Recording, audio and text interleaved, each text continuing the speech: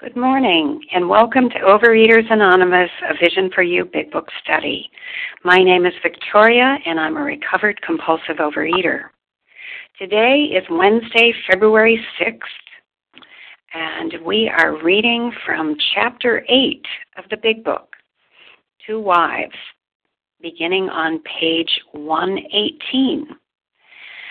Today's readers are, in the order they will be reading, Michelle, Sharon, Judy B., and Fran.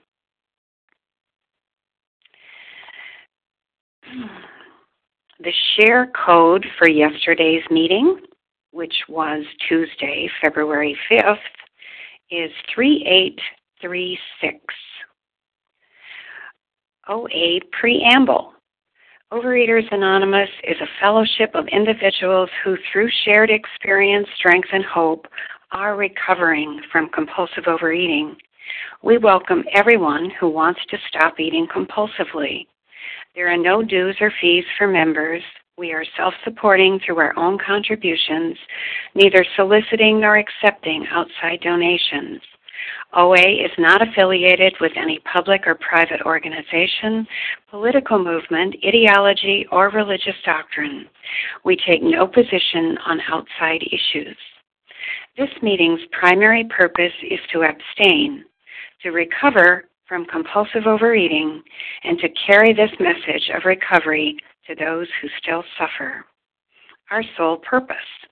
OA's fifth tradition states each group has but one primary purpose, to carry its message to the compulsive overeater who still suffers.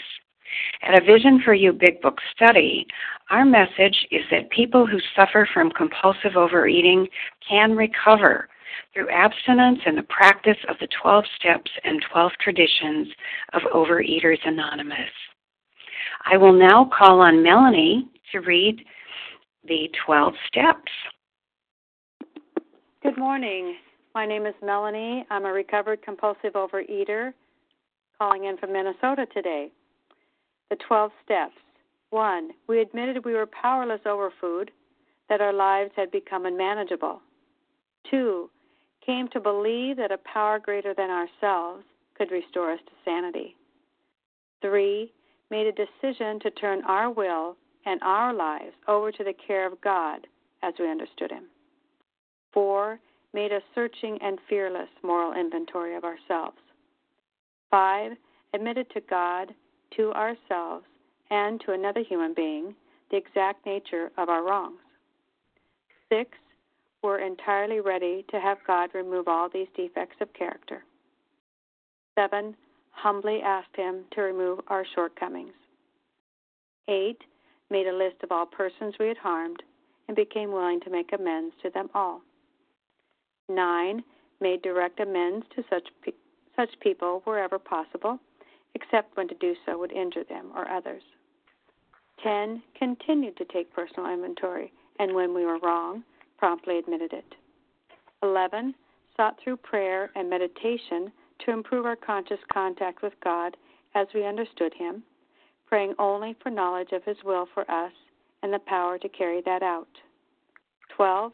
Having had a spiritual awakening as the result of these steps, we tried to carry this message to compulsive overeaters and to practice these principles in all our affairs. Pass. Thank you, Melanie. Margaret Kay, would you please read the 12 traditions? Good morning. Good morning, Vision for You. My name is Margaret Kay in New Jersey. Number 1, our common welfare should come first. Personal recovery depends upon OA unity. 2, for our group purpose, there is but one ultimate authority, a loving God as He may express Himself in our group conscience. Our leaders are but trusted servants. They do not govern. 3, the only requirement for OA membership is a desire to stop eating compulsively. 4, each group should be autonomous except in matters affecting other groups or OA as a whole. 5, each group has but one primary purpose, to carry its message to the compulsive overeater who still suffers. 6, an OA group would never endorse, finance, or lend the OA name to any related facility or outside enterprise, lest problems of money, property, and prestige divert us from our primary purpose. 7. Every OA group ought to be fully self-supporting, declining outside contributions. 8. Overeaters Anonymous should remain forever non-professional, but our service centers may employ special workers. 9. OA is such but never be organized, but we may create service boards or committees directly responsible to those they serve. 10. Overeaters Anonymous has no opinion on outside issues, hence the OA name would never be drawn into public controversy. 11. Our public relation policy is based on attraction rather than promotion. We need always maintain personal anonymity at the level of press, radio, films, television, and other public media of communication. 12. Anonymity is the spiritual foundation of all these traditions, ever reminding us to place principles before personalities. Thank you, Annie Pass. Thank you, Margaret. How our meeting works. Our meeting focuses on the directions for recovery described in the Big Book of Alcoholics Anonymous. We read a paragraph or two from the literature, then stop and share on what was read. Anyone can share, but we ask that you keep your sharing to the topic and literature we are discussing, and that you keep your share to approximately 3 minutes. Singleness of purpose reminds us to identify as compulsive overeaters only. Our abstinence requirement for moderators is 1 year, and for our readers is 6 months. There is no abstinent requirement for sharing on topic. This meeting does request that your sharing be directly linked to what was read. We are sharing what the directions to the Big Book mean to us. To share, press star 1 to unmute. Once you are done sharing, let us know by saying pass, then press star 1 to mute your phone. In order to have a quiet meeting, everyone's phone except the speaker's should be muted. Today, we will resume our study of the Big Book, Chapter 8, Two Wives, on page 118, the first paragraph at the top of the page, beginning you and your husband. I will ask Michelle to begin reading, please. Good morning, Victoria. Good morning, everyone. This is Michelle, recovered compulsive overeater. You and your husband will find that you can dispose of serious problems easier than you can the trivial ones.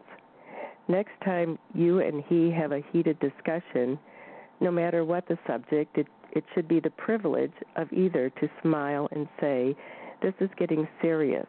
I'm sorry I got disturbed. Let's talk about it later."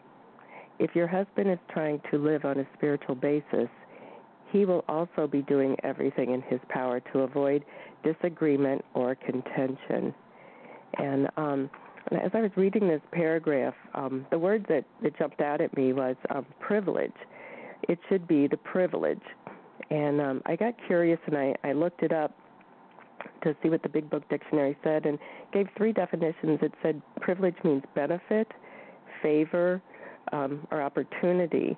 And, going back to page 117, it was reminding the wives, the chapter to the wives, that these workouts that they're going to go through with their spouses in recovery, they're regarded as part of education.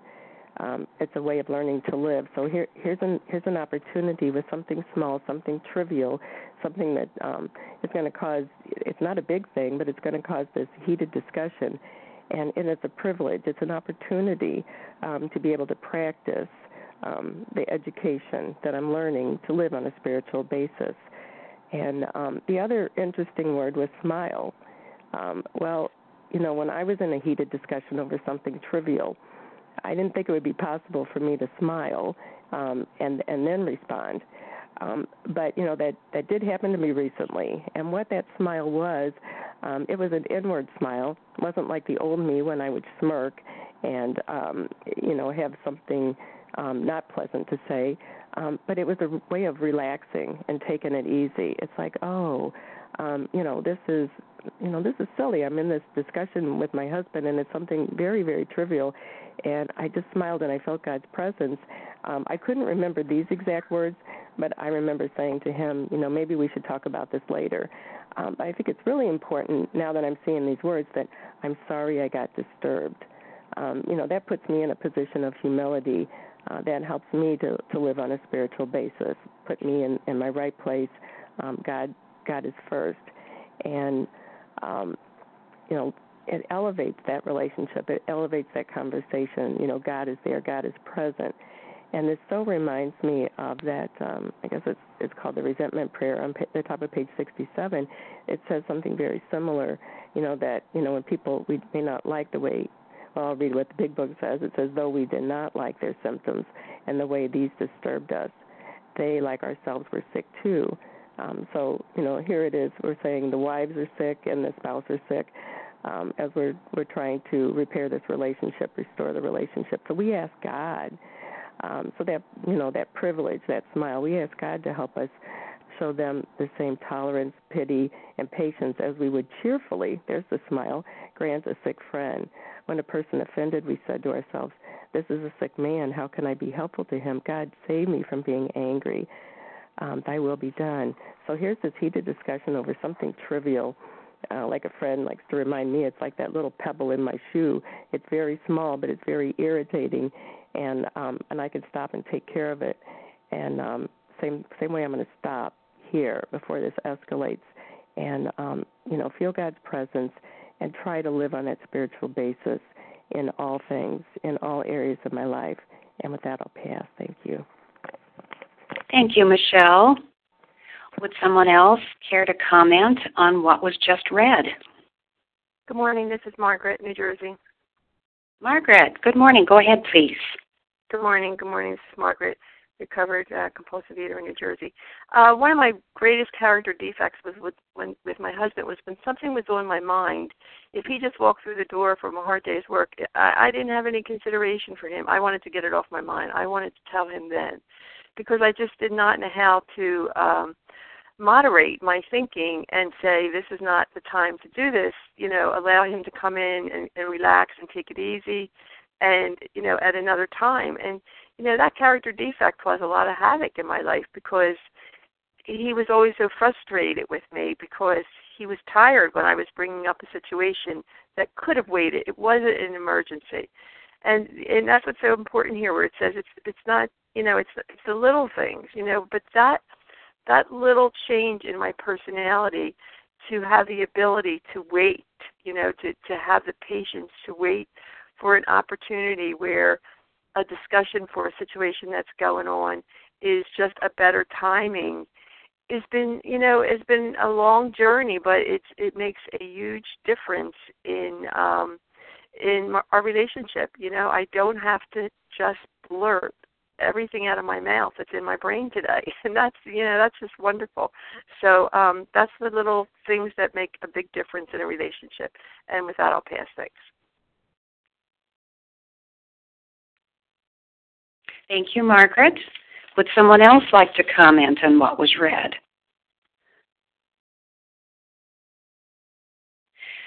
Well, this is Victoria. I will comment briefly on what was read. The part of this paragraph that really mirrored myself back to me was finding that I could dispose of serious problems easier than the trivial ones. As a practicing compulsive overeater, I learned that restraint of tongue and pen was going to be crucial to my recovery. I also learned that much of my problem resided in my mind, not only the food obsession, but as a practicing addict with many years of practicing my addiction, my thinking had become distorted in ways common to many addicts. And a couple of those ways included rationalization and minimization. And this was one of those situations where I really strongly veered towards rationalization and minimization. I found it much easier, as the paragraph said, to be willing to practice these principles in serious matters. But in the trivial ones, that's where my rationalization and minimization would pop right up. I would tell myself, looking back, I couldn't be that honest with myself at the time, but my inner conversation went something like, well, this is not a big deal. This is a small thing. I can surely handle this because it's small. In other words, I don't think I don't need any help with this. I'm okay on my own. It's small potatoes. And the fact was, I did need help with it. I found it very difficult to summon the willingness to practice these principles in a trivial situation. And the language which is given here to say, this is getting serious, I'm sorry, I got disturbed, let's talk about it later. There were many times I would attempt to speak these words in the heat of a trivial discussion or argument, where I would almost have to choke them out if I could say them at all. And in that way, I was getting the education that was referred to earlier in this chapter about my defects of character, my lack of willingness, and where it took me, because my failure to practice that kind of patience and humility invariably turned something trivial into something much bigger. And practice often enough would set my recovery back. So with that, I'll pass. Anyone else like to comment on this paragraph before we move on? Good morning, it's Leah. Leah, good morning. Go ahead, please. Hi, Victoria. Good morning to you. Good morning, everybody. My name's Leah. I'm a recovered compulsive overeater. This is huge, huge stuff here. Next time you and he have a heated discussion, no matter what the subject, it should be the privilege of either to smile and say, this is getting serious. I'm sorry I got disturbed. Let's talk about it later. Perhaps some of you are rolling your eyeballs to the back of your head thinking, this is impossible. This is never going to happen in my marriage. But, this is the stability and the emotional maturity that can occur through the implementation of this program of recovery for both partners, and again, even if the alcoholic is the only one that implements it, it takes two to tango.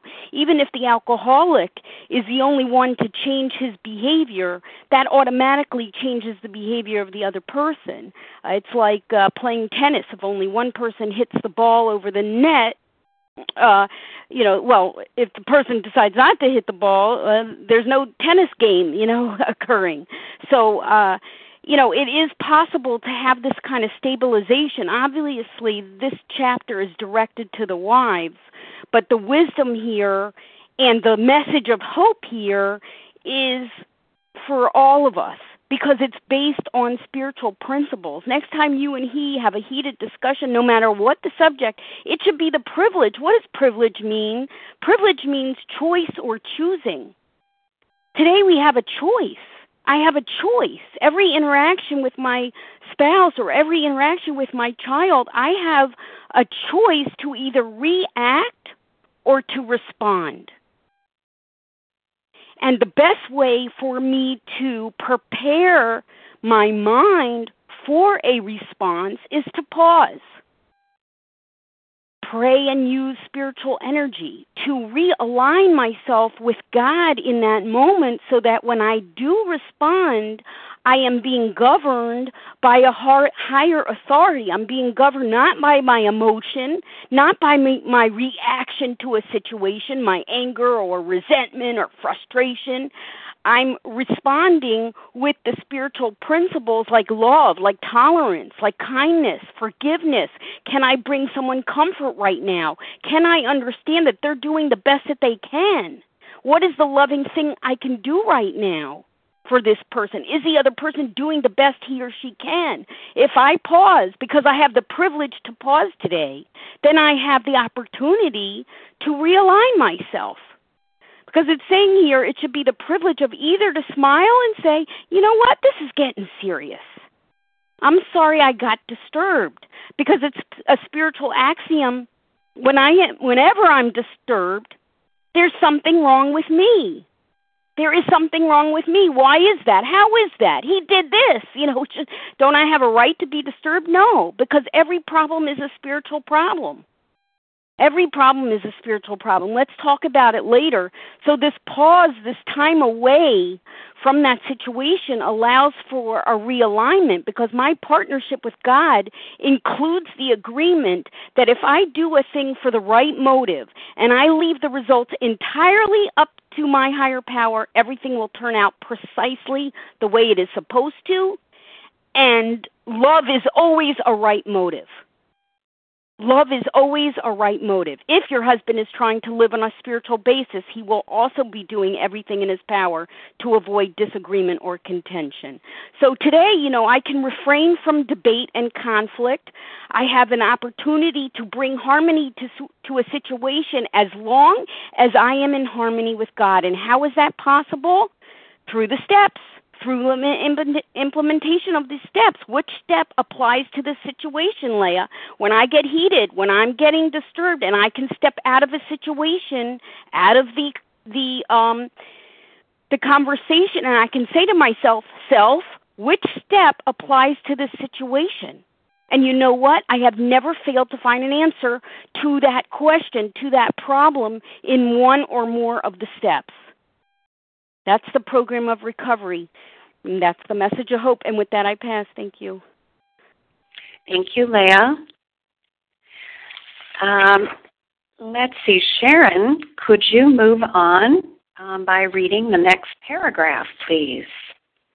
Absolutely. Thank you, Victoria. This is Sharon, a gratefully recovered compulsive overeater. Good morning to all of you.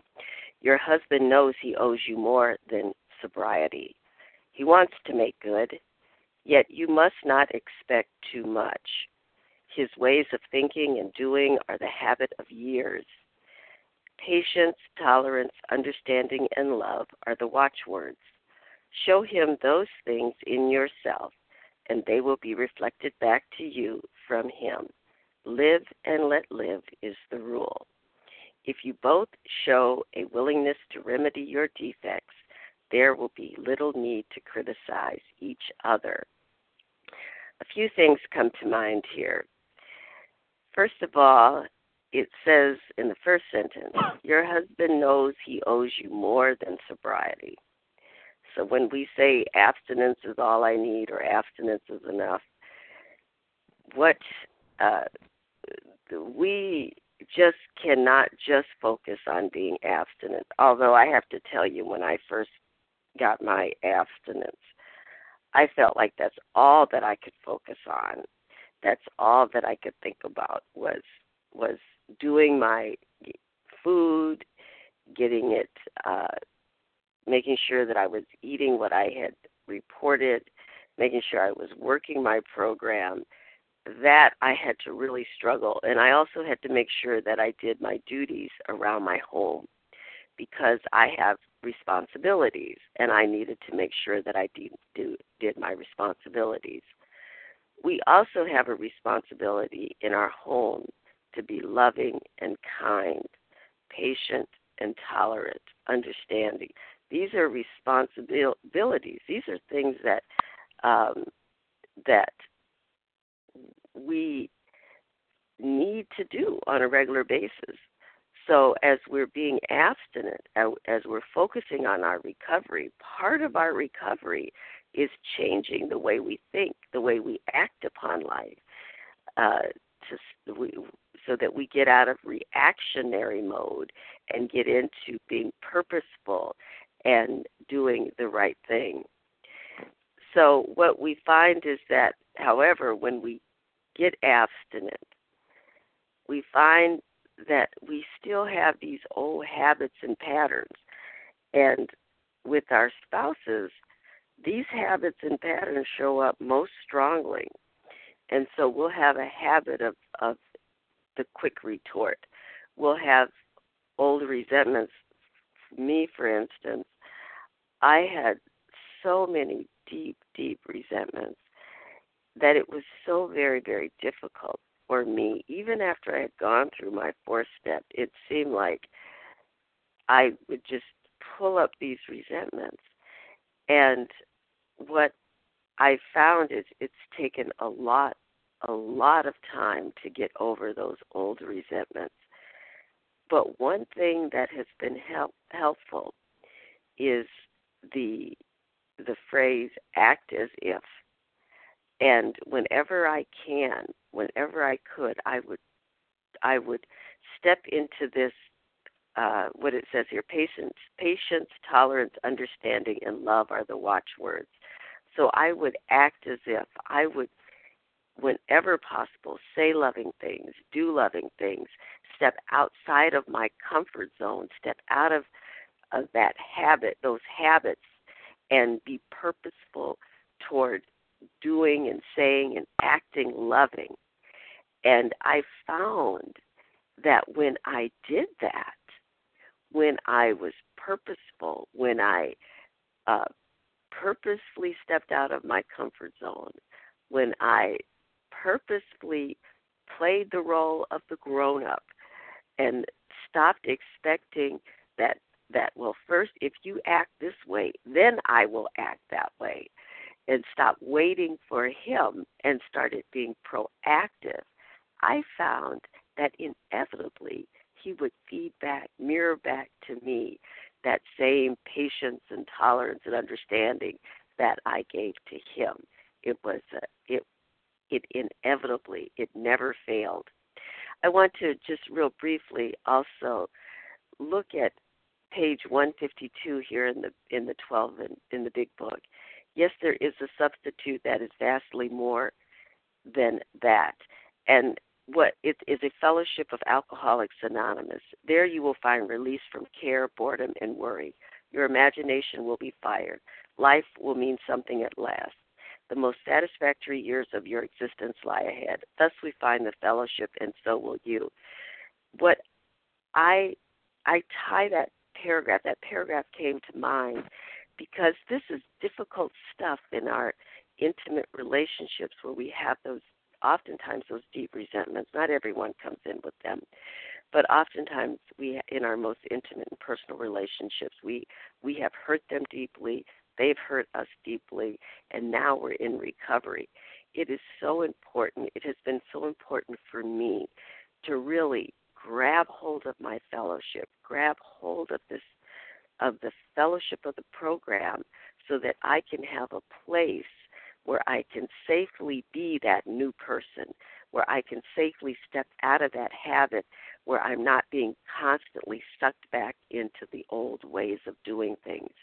And with my program with me, it has been a real substitute in my life for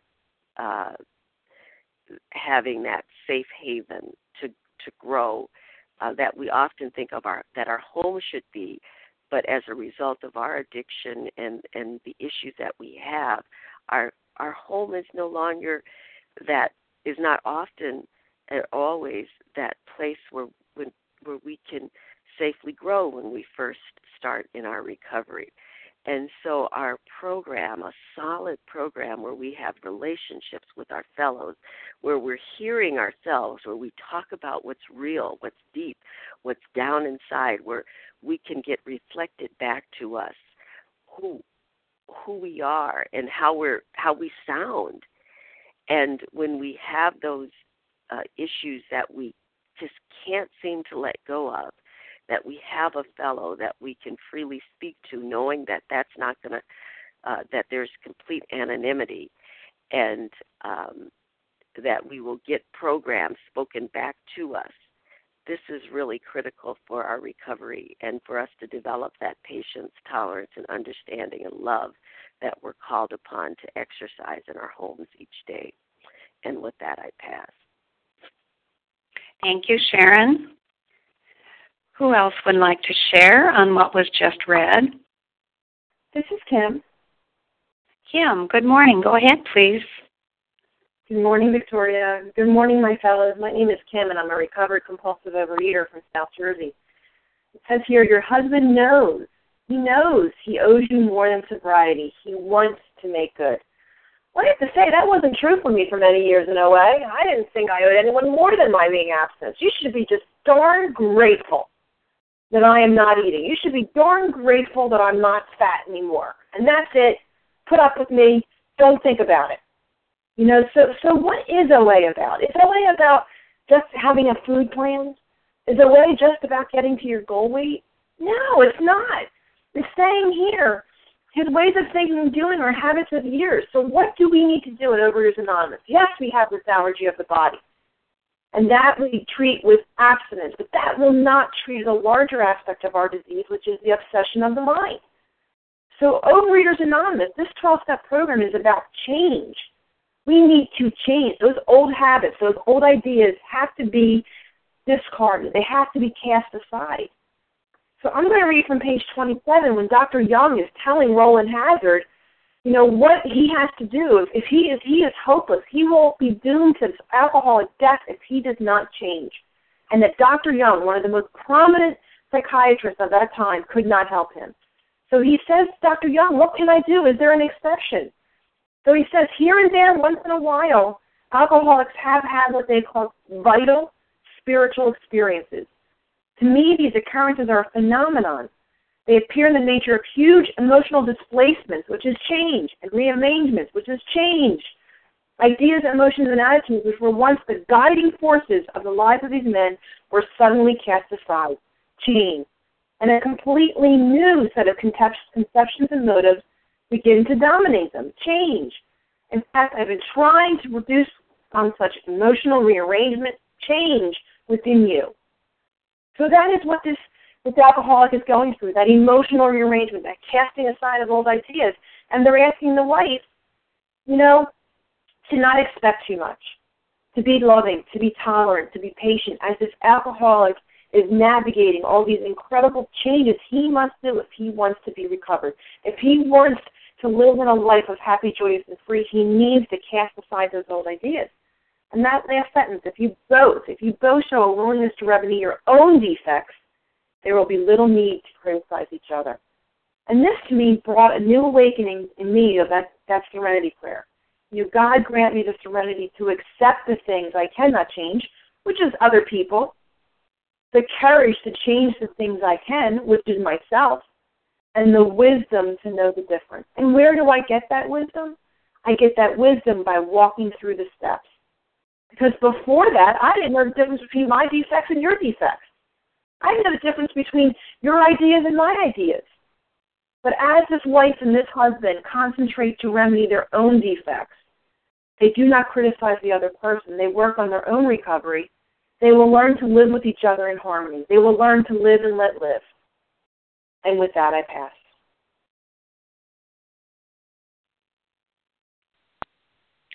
Thank you, Kim. Would someone else like to share on what was just read? This is Paula. May I share? Yes, Paula, go ahead, please. Thank you. This would be Paula, recovered compulsive overeater. And I'm going to kind of scoot down to pretty much the middle here, and I'm going to do a little backward walking here. But the word I want to look at is, it says watchwords. Watchwords. Watchwords are passwords. May I tell you what a password is, or do you? I'm sure you already know. Put your password in, and then you can get into this whatever it is on your computer, on your phone. They always have a password. Now, these are the passwords here. And what are they? Patience, tolerance, understanding, and love are the watchwords or passwords. To go where? To get into what? That fourth dimension, that spiritual way of living. Show him these things in yourself, and they will be reflected back to you from him, kind of like a mirror. What does a mirror do? You look in a mirror, and it shows you. In using these words, it shows him what? Patience, tolerance, understanding, and love. That's what we show, and that's what we receive back. But it says here, live and let live is the rule. If you both show a willingness, it always begins with willingness. It must. There is no beginning without it. To remedy your own defects. I'm not looking at yours. What I saw was mine. There will be little need to criticize each other. Oh, wow. They're a changed life. Truly, as Kim was saying, change, change, change. Thank you for allowing me to share, and with that, I do pass. Thank you, Paula. Let's move on to the next two paragraphs, please. Judy B., would you please read the next two paragraphs? Certainly. Good morning, everyone. This is Judy B. from Massachusetts, recovered compulsive overeater. We women carry with us a picture of the ideal man, the sort of chap we would like our husbands to be. One moment. It is the most natural thing in the world, once his liquor problem is solved, to feel that he will now measure up to that cherished vision. The chances are he will not, for, like yourself, he is just beginning his development. Be patient. Another feeling we are very likely to entertain is one of resentment, that love and loyalty could not cure our husbands of alcoholism. We do not like the thought that the contents of a book or the work of another alcoholic has accomplished in a few weeks that for which we struggled for years. At such moments we forget that alcoholism is an illness over which we could not possibly have had any power. Your husband will be the first to say it was your devotion and care which brought him to the point where he could have a spiritual experience. Without you, he would have gone to pieces long ago. When resentful thoughts come, try to pause and count your blessings. After all, your family is reunited. Alcohol is no longer a problem, and you and your husband are working together toward an undreamed-of future. Two beautiful paragraphs, really describing what it's like for the family, for the spouse, and for the addict. What it's like as you're all working together to figure out how to live in this strange new world where the addiction has been put down. What it's like as the family progresses through this recovery. And they're telling us it's natural to have certain feelings. Perhaps we have expectations that are very, very high and unrealistic. Or perhaps we want everything to be perfect overnight, and that's just not the way it happens. It takes time, and we're learning to live as the dynamics change, and they do change. Once one person changes, it affects everybody in the family. And on page 84, it talks about we grow in understanding and effectiveness, and this is not an overnight matter. None of this happens instantly. This takes time. It is a progression, and we need to be patient. I love the last sentence in that first paragraph. Be patient. 2 words, but oh, so meaningful. And how can we be patient? We have to ask God every day, every moment.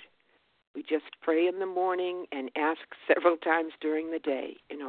Please help us to be patient and to know the next right thought or action. We have to depend on God. We can't do this alone. And then there's another sentence in the second paragraph that I love. When resentful thoughts come, try to pause and count your blessings.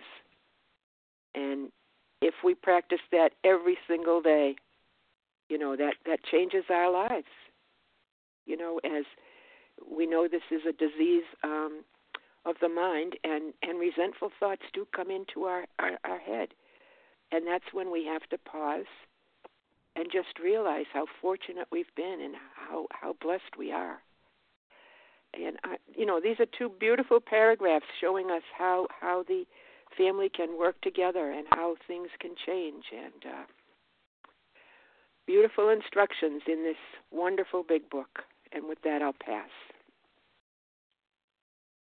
Thank you, Judy. Would someone else like to comment on what was just read? This is Janice. Janice, good morning. Go ahead, please. Good morning, Miss Victoria. Good morning, Vision for You. My name is Janice. I am a recovered compulsive overeater. Thank you, God. Thank you, God. Well, I love these paragraphs. I love them because it shows so much about expectations, so much about expectations. You know, even the paragraph before, yet you must not expect too much. And then these two paragraphs, you know, we carry this picture of this ideal man, you know, these expectations about who we think this man should now be, you know, and those are hard sometimes to let go of, You know, the willingness to let go of those preconceived ideas, those preconceived resentments. I heard expectations are preconceived resentments. Because then I'm in next week and next month and next year about who this man should be. And these wives had a lot of experience to share in this. You know, and the man, they're saying, you know, he has an honest desire. He has an honest desire. He wants to do better. He wants to get well. And this is where the wife can be oh so helpful and oh so useful by hanging on. You know, isn't this patience, tolerance, understanding, and love the real deal, the whole deal, the only deal? Because when we are in this place, when we are practicing that way of thinking, when we are trying to break old habits, you know, those old ways of thinking, those old resentments, you know, those are the things that the wife is fighting against, that I needed to fight against. And to let God take a new place and have a new beginning and be patient. You know, like myself, it says the chances are he will not, for like yourself, he is just beginning his development. So they were asking the wives that they were talking to remember that he is like you, just beginning in this new way of thinking, this new way of life. And it's not going to be perfect. And that we will keep adjusting and readjusting and adjusting and readjusting in this new way of thinking. Because neither of us had any power, neither the husband nor the wife. No human power could relieve us. But God could and would if he were sought. So to bring forth all that love that was deep inside of her, all that love that she had for this man, all that love that we had for our families, that we have for one another, and to put it in this new light, you know, to take that devotion and that care and that love that has always been there and make it anew, because the family is reunited. And isn't that why AA succeeded? Because these men were staying sober and the families were reunited. The outside world was seeing that. But inside the family, you know, they had to work together towards a new future, an undreamed of future. But it was going to be one day at a time, one day at a time. And with that, I'll pass.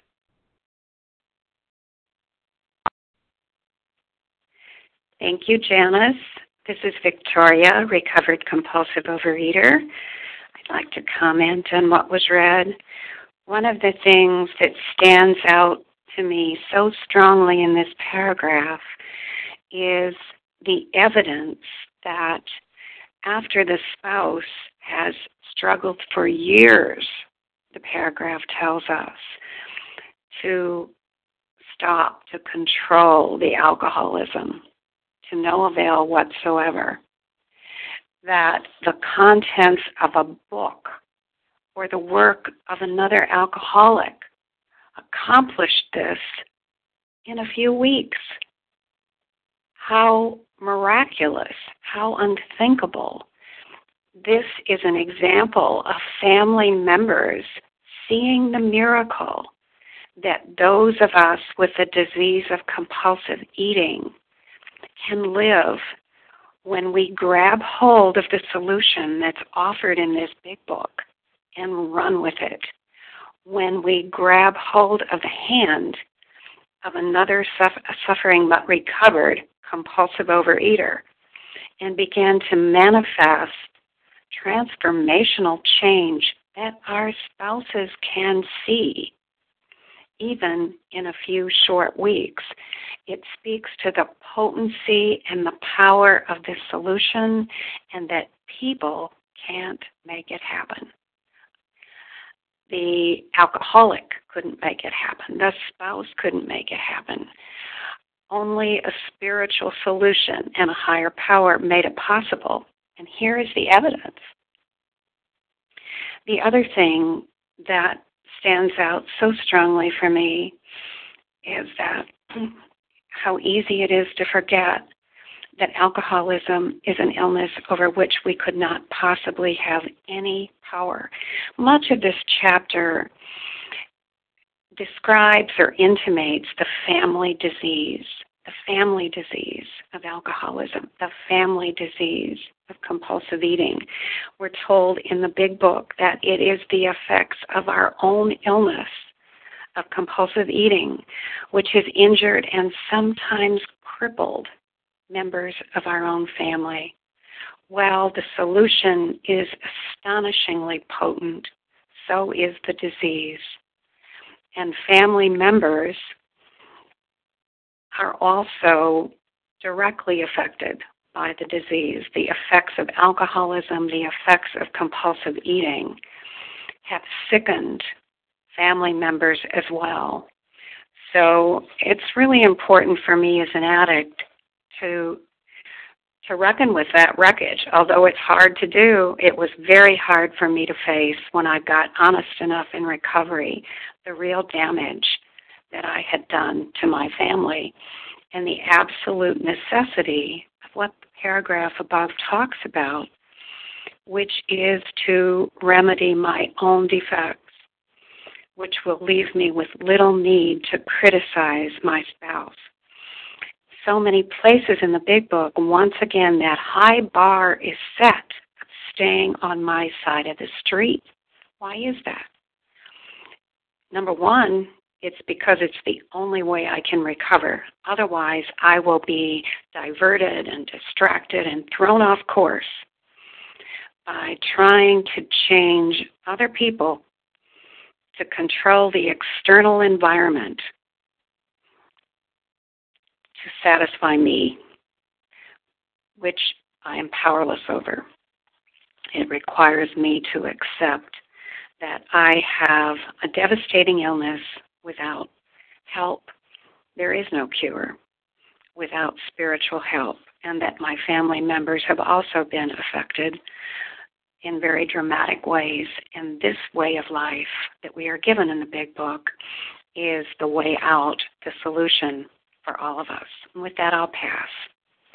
Would anyone else like to comment on what was just read? This is Leah. Leah, go ahead, please. Thank you so much. We women carry with us a picture of the ideal man, the sort of chap we would like our husbands to be. Uh-oh, sounds like expectations. My expectations were my lens to the world. And, to the degree that I demanded anything from my husband or for him to be a particular way, was my emotional sobriety impossible. Because I can't depend on a person for my stability. That was my whole basic flaw. Obviously, this is written to the wives, how to deal with their loved ones who are alcoholics. But the same principles, these concepts, can be applied to each and every one of us. My basic flaw had been this faulty dependence on other people, like a husband, to supply me with a feeling of security and well-being and happiness and fulfillment and satisfaction, and everything was going to be great. But I was the architect of my own misery because, no one could live up to those expectations. So although it's painful and it seems perhaps unfair to have to work on oneself when the other person seems so obviously wrong, the results are much more rewarding. Why? Because I constantly have that center of calm, because it resides deep within me. It's an inner, unsuspected resource. If my trust, reliance, and dependency is on God, then I can always get stabilized, because it's always there. It's always there. And God's love and power and mercy and strength and courage and safety and protection is a constant. It's immeasurable and indestructible. It goes on to say the chances are he will not measure up to your expectations, so to speak, like yourself. He is just beginning his development. Be patient. Recovery process and the stabilization and the increased health of a marriage takes time. It's not an overnight matter. There is a long period of reconstruction ahead, because the elimination of drinking, or in our case, the elimination of our substances, is but the first step away from a highly strained abnormal condition. Because years, as other people commented, years of living with an alcoholic, or years of living with people like you and I, real compulsive overeaters, is almost sure to make any wife or any spouse or parent or sibling neurotic, because the entire family is to some extent ill. So it takes time. It takes time. In the second paragraph, it says, when resentful thoughts come, try to pause and count your blessing. Here's that pause again. Here's that opportunity, that choice, that privilege that you and I are given because of this program of recovery to pause, to pray and utilize spiritual energy to find that center of calm. And count your blessings. That's gratitude.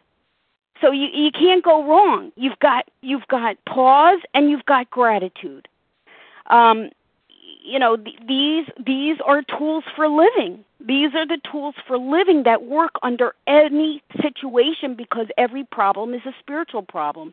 After all, your family is reunited. Again, why did AA grow by leaps and bounds? AA grew by leaps and bounds for two primary reasons. Number one, these men and women who were seemingly hopeless recovered. They got sober and they stayed sober. It wasn't a succession of relapse. It was recovered. It was the obsession of the mind had been expelled. They were recoiling from drink as if from a hot flame. They recovered. They became ex-problem drinkers. The problem had been solved. That was reason number one. And reason number two is their families were reunited.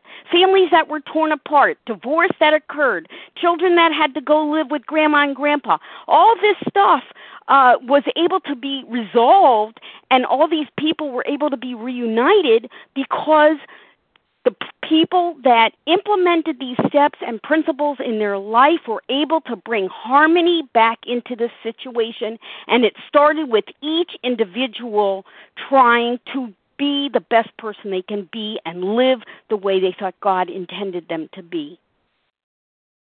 That was the message of hope, and that was why AA grew by leaps and bounds. It was a message of hope and salvation that no one could deny. And with that, I pass. Thank you. Thank you, Leah.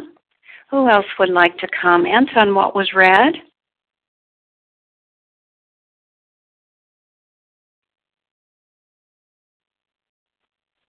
All right, then let's move on to the next paragraph. Fran, would you please read, beginning with still another difficulty? Good morning, Victoria. Good morning, Vision for You. This is Fran, compulsive overeater. Still another difficulty is that you may become jealous of the attention he bestows on other people, especially alcoholics. You have been starving for his companionship, yet he spends long hours helping other men and their families. You feel he should now be yours. The fact is that he should work with other people to maintain his own sobriety.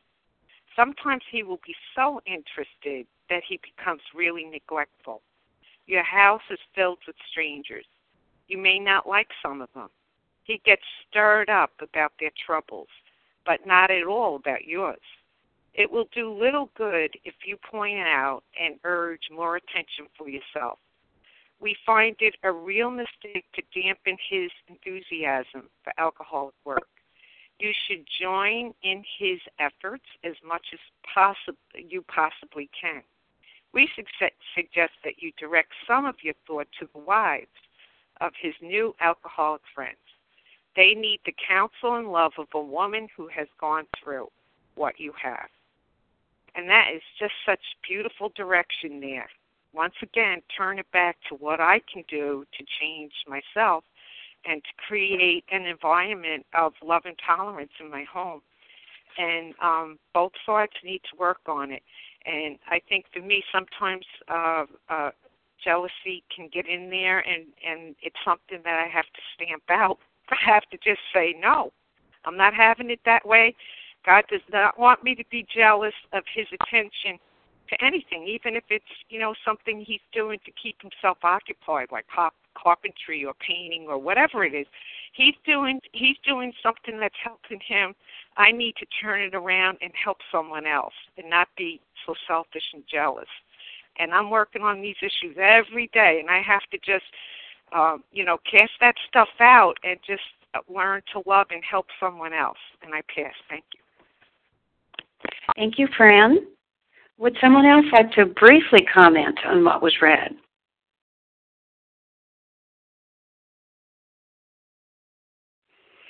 All right. Well, I would like to thank everyone who has shared. We will now close with the reading from the Big Book on page 164, followed by the Serenity Prayer. Fran, would you read, please, from A Vision for You?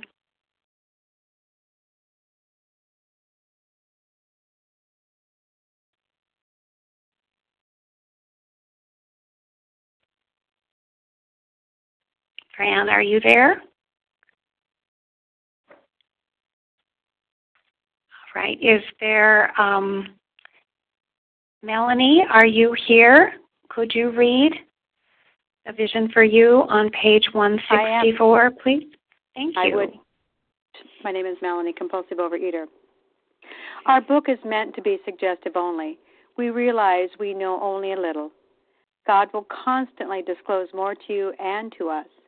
Ask him in your morning meditation what you can do each day for the man who is still sick. The answers will come if your own house is in order. But obviously you cannot transmit something you haven't got. See to it that your relationship with him is right, and great events will come to pass for you and countless others. This is the great fact for us. Abandon yourself to God as you understand God. Admit your faults to him and to your fellows. Clear away the wreckage of your past. Give freely of what you find and join us. We shall be with you in the fellowship of the Spirit, and you will surely meet some of us as you trudge the road of happy destiny. May God bless you and keep you until then. Pass.